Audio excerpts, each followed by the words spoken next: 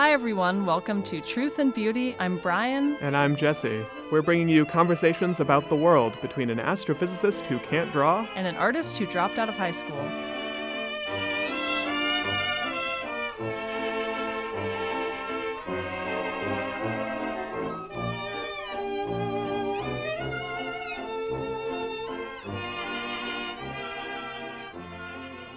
Okay, Jesse, I want to know a little bit about your experience in art class in school. Do you guys ever do a lesson on perspective? Does that ring a bell for you? I definitely did have an art class in school, but I have little flashes of memories from that.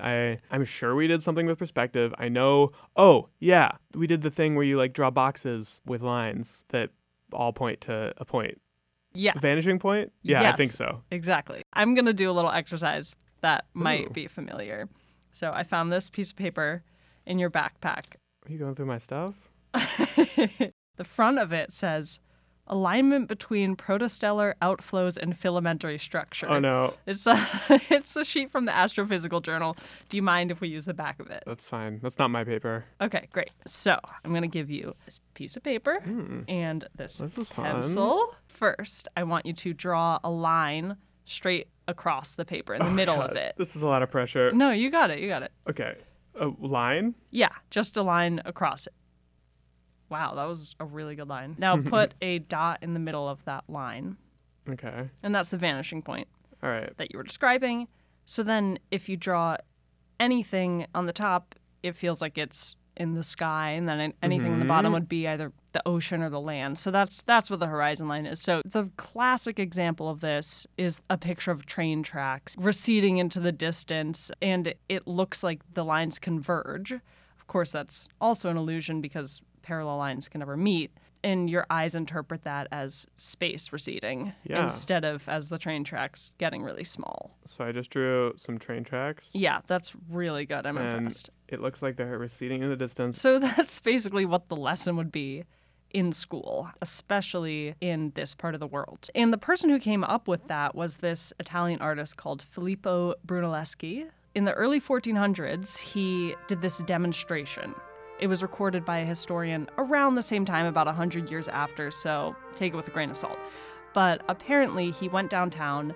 There was a big building there that he did a painting of, and it was a very accurate painting employing all the techniques that you just showed with the vanishing point and the lines receding in space, whereas a lot of paintings at the time were sort of struggling to create that perspective. So he did that, and then he put a mirror there as well that reflected the actual image of the building onto the mirror, and then he had people look at the reflection of it and compare it to his painting. You're saying that he painted a building? Yes. And then he brought a mirror to the building as well. And he was he invited the village and was like, which one is the painting and which one is the mirror? Well, no, not. I think you can tell which one's the mirror because if you move, the image shifts. Oh, yeah, that's true. Yeah. But the whole point was, look how geometrically accurate my painting is. He was showing that these lines went to the vanishing point, and if you just follow these rules, you can recreate reality.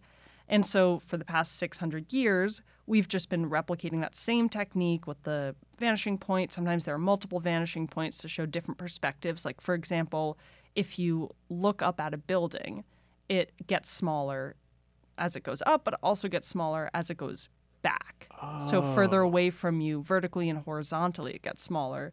So you need more than one vanishing point.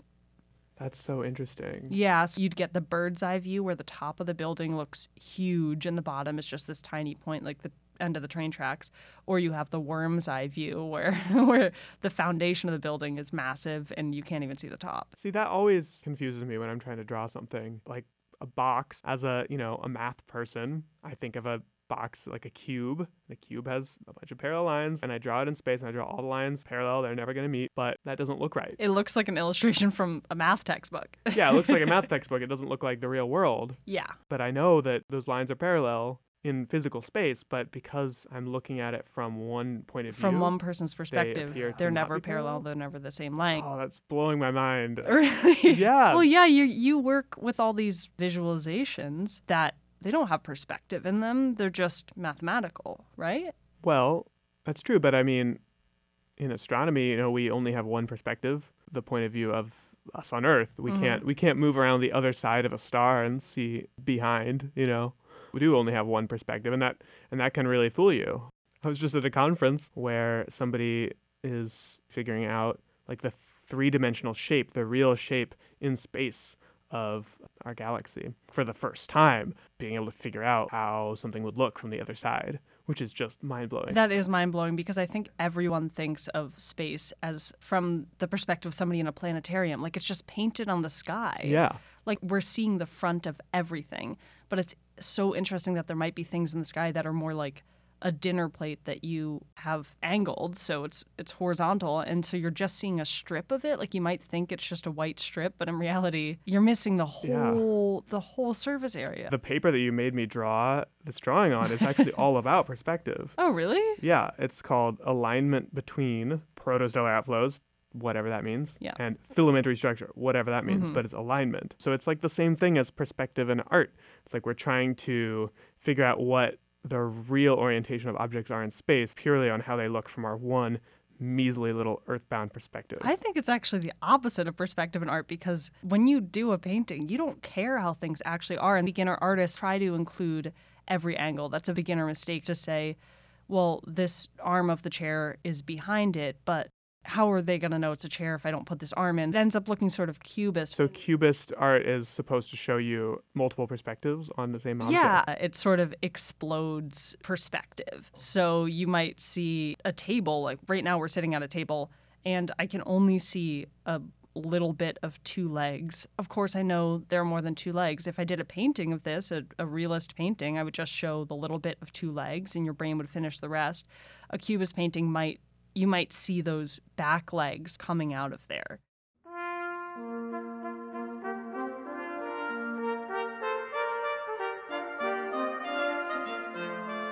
What do you think of when you think of Egyptian art? Like what's going through your mind when I say that?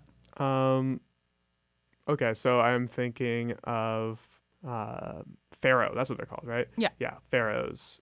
And he's got that cool headdress on and very stylized. Yeah, I think that most people don't view Egyptian art as very realistic. It's seen as more symbolic. They would depict gods and pharaohs, as you mentioned, as very large, and then they had hierarchical perspectives. So the slaves, servants, even wives were very small, and they're actually extreme examples of this. I always wonder, like, if you think of servants as lesser, you don't really see them as much, and so you might actually think of them as smaller. I want to make sure that we don't start comparing it to our world and saying, how could they think that people were smaller? Or why did they show them as that when obviously they're physically the same stature?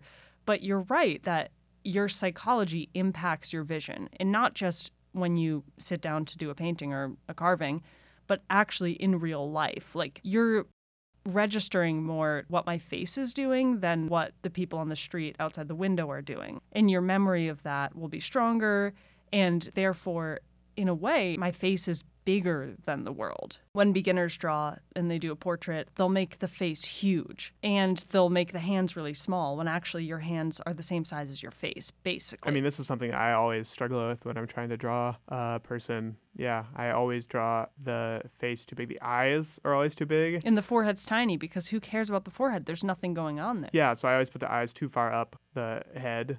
And it always looks cartoonish, which I guess that's sort of why cartoons are drawn that way, because they're more symbolic, I guess. Like, they're not trying to depict something accurately or realistically. They're trying to accentuate the things that we already accentuate. So big eyes is like a big thing, right? Yeah, and so you could argue that those actually are more authentic. That's more similar to how we actually see the world than a photo is. And so we've created our own value system that the more photographic a drawing is, the better it is. So this started with the Renaissance, and ever since then we've just said, okay, here's our vanishing point, things recede into it, and here are the proportions of people. Yeah, and it's so interesting what's so fundamentally correct about drawing a scene that looks like it would look if you were just standing in one spot, glued to that spot. Funny that you say that, standing in one spot, because you're sitting in one spot now and I'm watching your eyes and they're darting all around the room, back and forth, up and down, because your eyes aren't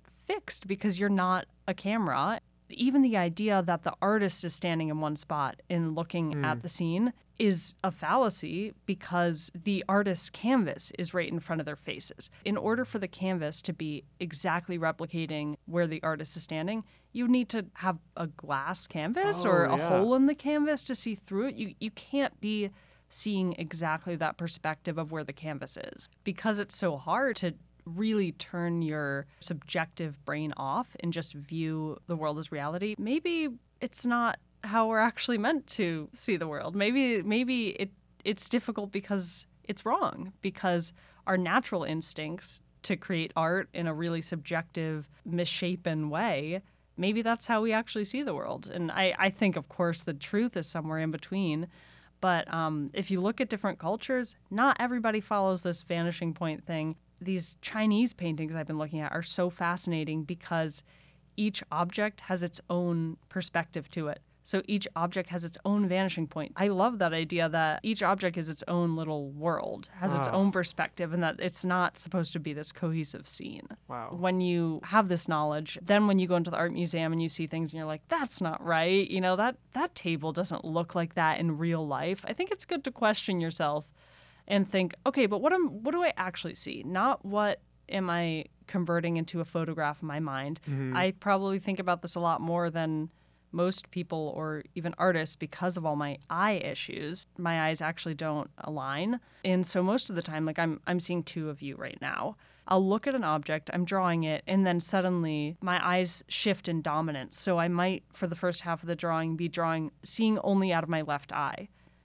And that becomes the dominant image. Have you ever tried going with that and drawing what you see then? You mean overlapping images, like a double exposure? Yeah. I have not realized when they switched, and then the object I was drawing would look really wide because I would try to make it align on the left side with the vase and on the right side with the potato that I'm also drawing. And then when I actually look through one eye, I find it's either aligned with the vase or the potato, not both. That's crazy. I wonder how many visionary artists or visionary, I like that. Yeah, I'm sure there must be examples of artists who like have this same issue that you have trouble. I am so glad you brought that up because it just reminded me of Monet. You know Monet's water lilies? Okay, he was one of those people like Van Gogh. Van Gogh would just sit in his house and he painted the same church, I think hundreds of times at different times a day, on different days, just obsessive, the same thing, different colors. And Monet was the same way with his backyard, and he had this little bridge, and he would go out and he'd paint these water lilies over and over and over and over again in all different sizes and scales and times of day. And he had cataracts. And so over time, his eyes were degenerating. His vision was becoming worse. And so this blurriness, this ethereal quality that we love about them and sort of these overlapping, mixing colors and everything, that was unintentional. And when he actually had a surgery later in life to correct his vision, he was appalled at his own work. What? Yes. Seriously? He ended up looking at those paintings and I believe he destroyed a lot of them.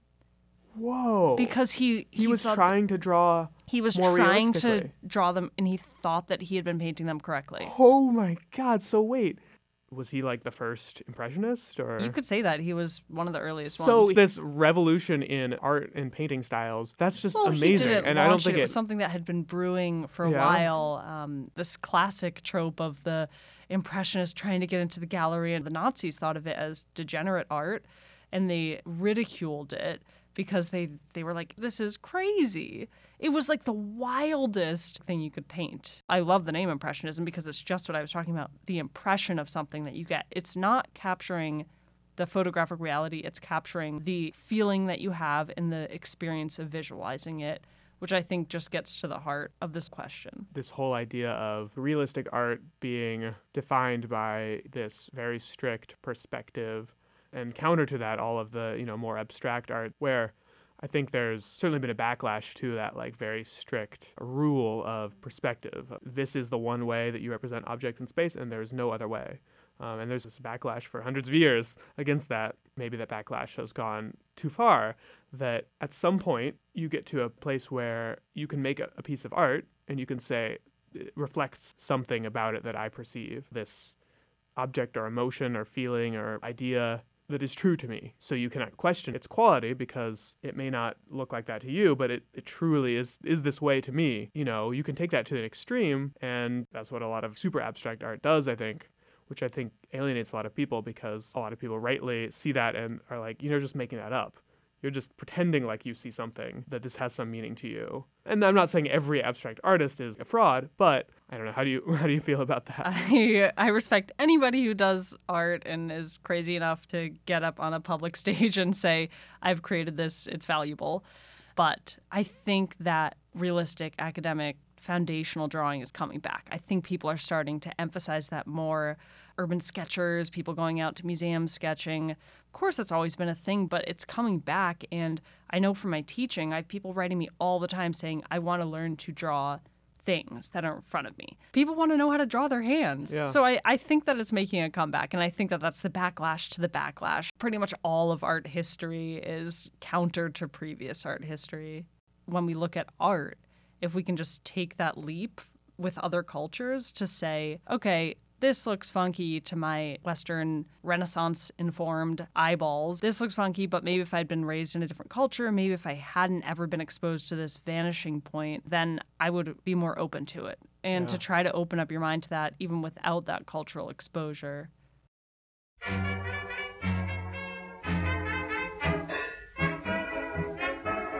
Hey everyone! We started Truth and Beauty as a way to share the stories we've come across in our work. Because this is a brand new podcast, it would mean so much to us if you took a second to rate and review. Yeah, at this point, any feedback would actually make a big difference to us. That's how other people find our show. You can also check us out on Instagram at Truth and Beauty Pod, where we'll be posting visual show notes and behind-the-scenes photos. Now here's Jesse with a scientific take on perspective.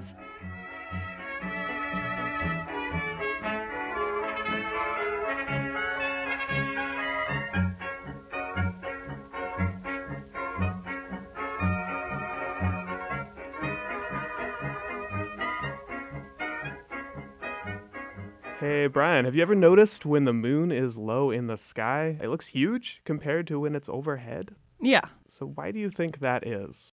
I always thought it had something to do with the atmosphere, so some sort of distortion, like you might see a mirage when you're driving down the road when heat is radiating off the road, so something like that.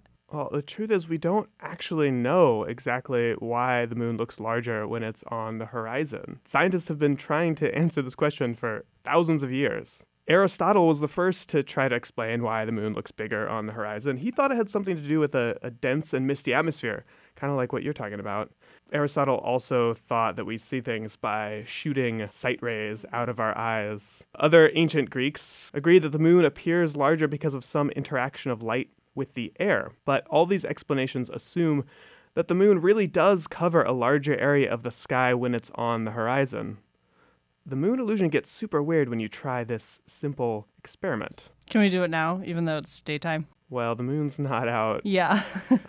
But if you wait till the moon's out and you hold a coin out at arm's length so that it perfectly covers the moon when it's on the horizon, wait until the moon's high overhead and do the same thing. The same coin covers the moon perfectly, so it's all just a big optical illusion. Your mind playing a trick on you. So this might be a stupid question, but every night does the moon travel across the sky? Because you're saying to compare them? Like, how long would you have to sit out there to get that comparison? So the moon rises and sets just like all the stars and the sun. So you'd have to wait like a few hours. So if you watch the moon rise over the horizon, wait a few hours and repeat the experiment. And even though I'm a scientist, I'm an astronomer even, I know that the moon is not coming closer. I know it's not expanding in size. I'm still tricked by this illusion. I can't unsee it. Well, I guess this one confuses me, and I didn't even know it was an illusion because I feel like I'm always reading news articles about the latest supermoon or whatever, harvest moon or something like that. Yes. I don't know what that's about. Yeah, the supermoon. So that's something a little bit different. The supermoon is supposed to be when the moon is a little bit closer to the Earth. The moon is orbiting the Earth, but it's not orbiting in a perfect circle, so sometimes it's closer to us than other times. But it's not so super, so when it's closest in its orbit, it gets just a few percent bigger. It's a few percent closer, so it's kind of an exaggeration. Are these terms that actual astronomers use? Like, are you sitting around in your department saying the supermoon's coming? No, we kind of joke about it. I feel like if it gets people excited about astronomy, excited about the moon, which, most people just kind of take for granted, then it's not all bad. So the main effect that people think of when they see a huge moon and they text me and they're like, dude, look at the moon. It's gigantic. What is happening? Is this illusion? It's really an optical illusion, and it happens when the moon is close to the horizon. The ancient Greeks mostly thought that this was a real effect. The air was somehow affecting the image of the moon and making it bigger. It was something to do with this misty, mirror-like air in the atmosphere, and so if the light from the moon is coming farther through the atmosphere, then it's more affected by this watery air. I mean, that's exactly what I would assume, that you're just looking through more layers of atmosphere the closer it gets to the horizon. The sun looks bigger on the horizon, too. It's just, I don't recommend anybody look at the sun. When you look at the sun through more atmosphere, more air, the blue light gets scattered away, and only the reddish light makes it all the way to your eyes. So that's why sunsets are red. Aristotle was kind of right that light interacts with the air. Fast forward 1,000 years after Aristotle to Iraq, the Arab polymath Alhazen, he was born in 965 AD, and at this time, at least astronomy was really being carried out in the Arab world. In Europe, there were the Dark Ages, all these plagues and religious crusades and things. They weren't doing much science, so the Arabs really carried forward the traditions of the ancient Greeks. So this guy, Alhazen, gave an explanation of the moon illusion, why we're fooled into seeing a larger moon on the horizon. So he said that when we look at the horizon, we see all of these distant objects like hills, trees, buildings, which are all very far away, but still, of course, a lot closer than the moon. Then when the moon is overhead, we only see a blank sky, and there's no objects to compare to. He said that we judge the horizon to be farther away than the sky overhead. In Alhazen's view, the moon illusion occurs because we mistakenly interpret the horizon moon as being more distant. So if we think that the moon is more distant when it's on the horizon, but it actually appears the same size in the sky, our brains say, well, it must be bigger.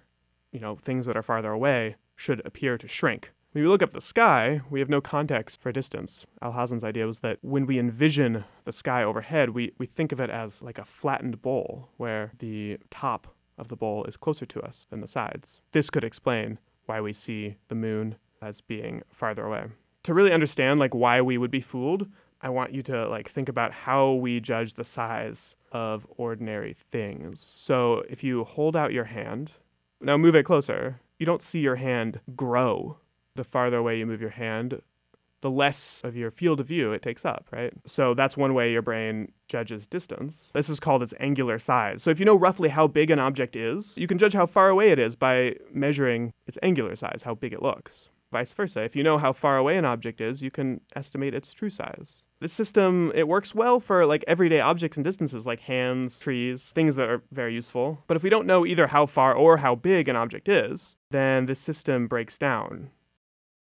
The moon is a perfect example of this. We have no conception of how big the moon is. It's thousands of miles wide, but we have no way to know that by looking at it. And our brains also have no clue how far away it is, so we're easily fooled. And that's what Alhazen pointed out, that if our brains mistakenly assume that the horizon moon is farther away, then it will appear larger than the same moon high overhead.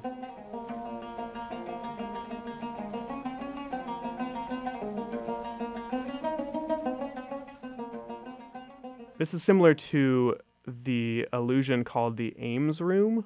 Have you heard about this? No, I don't think so. I'm going to show you a video. I want you to describe what you see. Okay, so we've got these two guys, kind of look like David Tennant.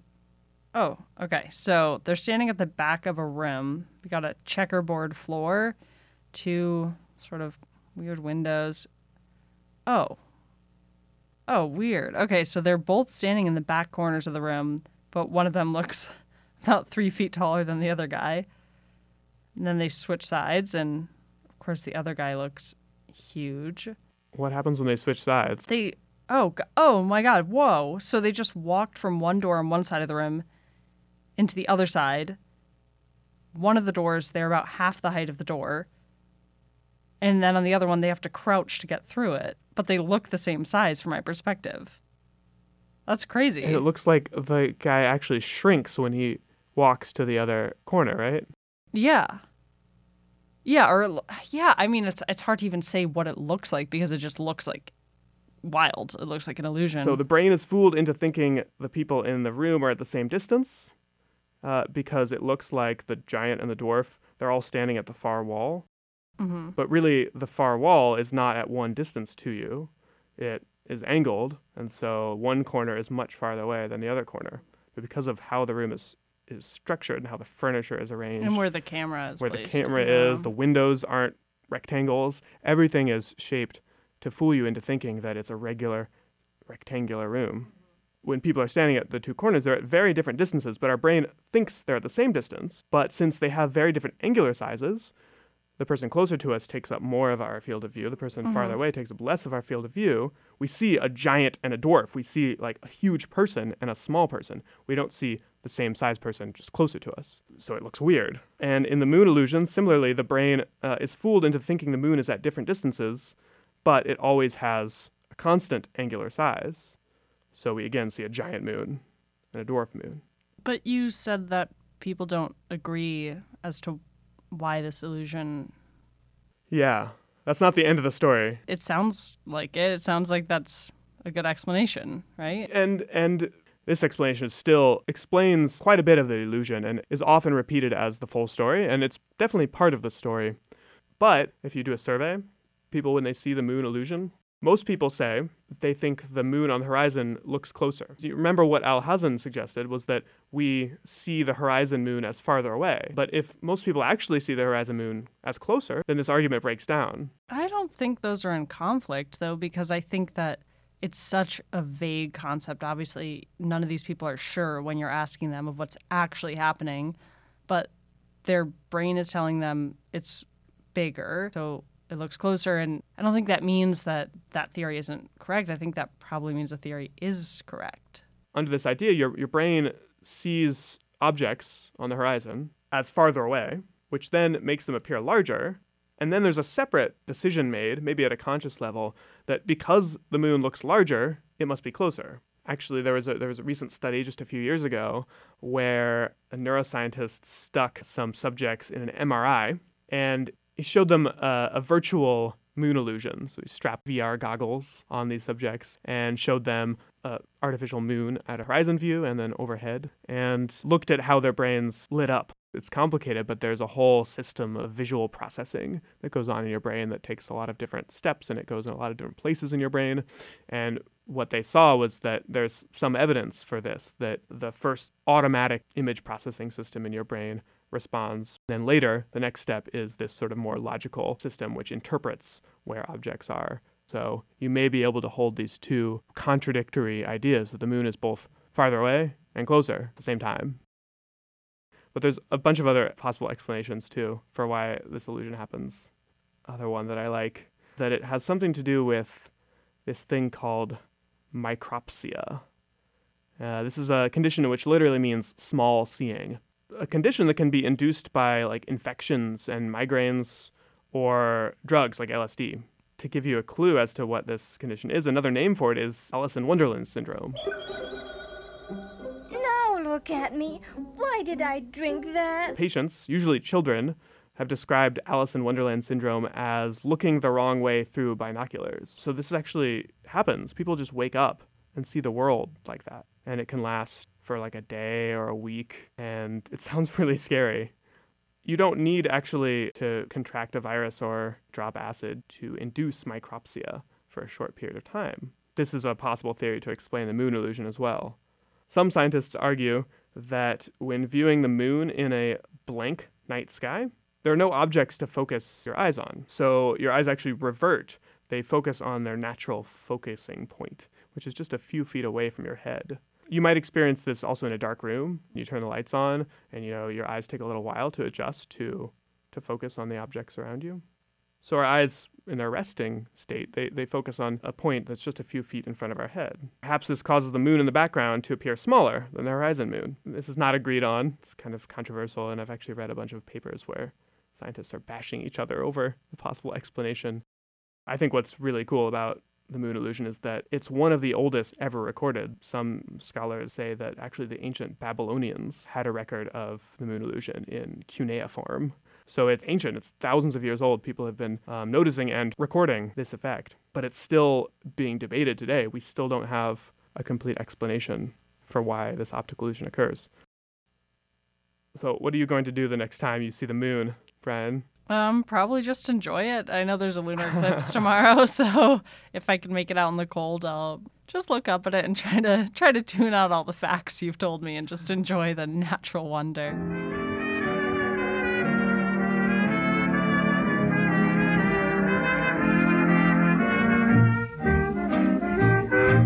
Truth and Beauty is produced in Baobab Tree Studios in downtown New Haven, Connecticut, and edited by Brian Schiavone and Jesse Feddersen.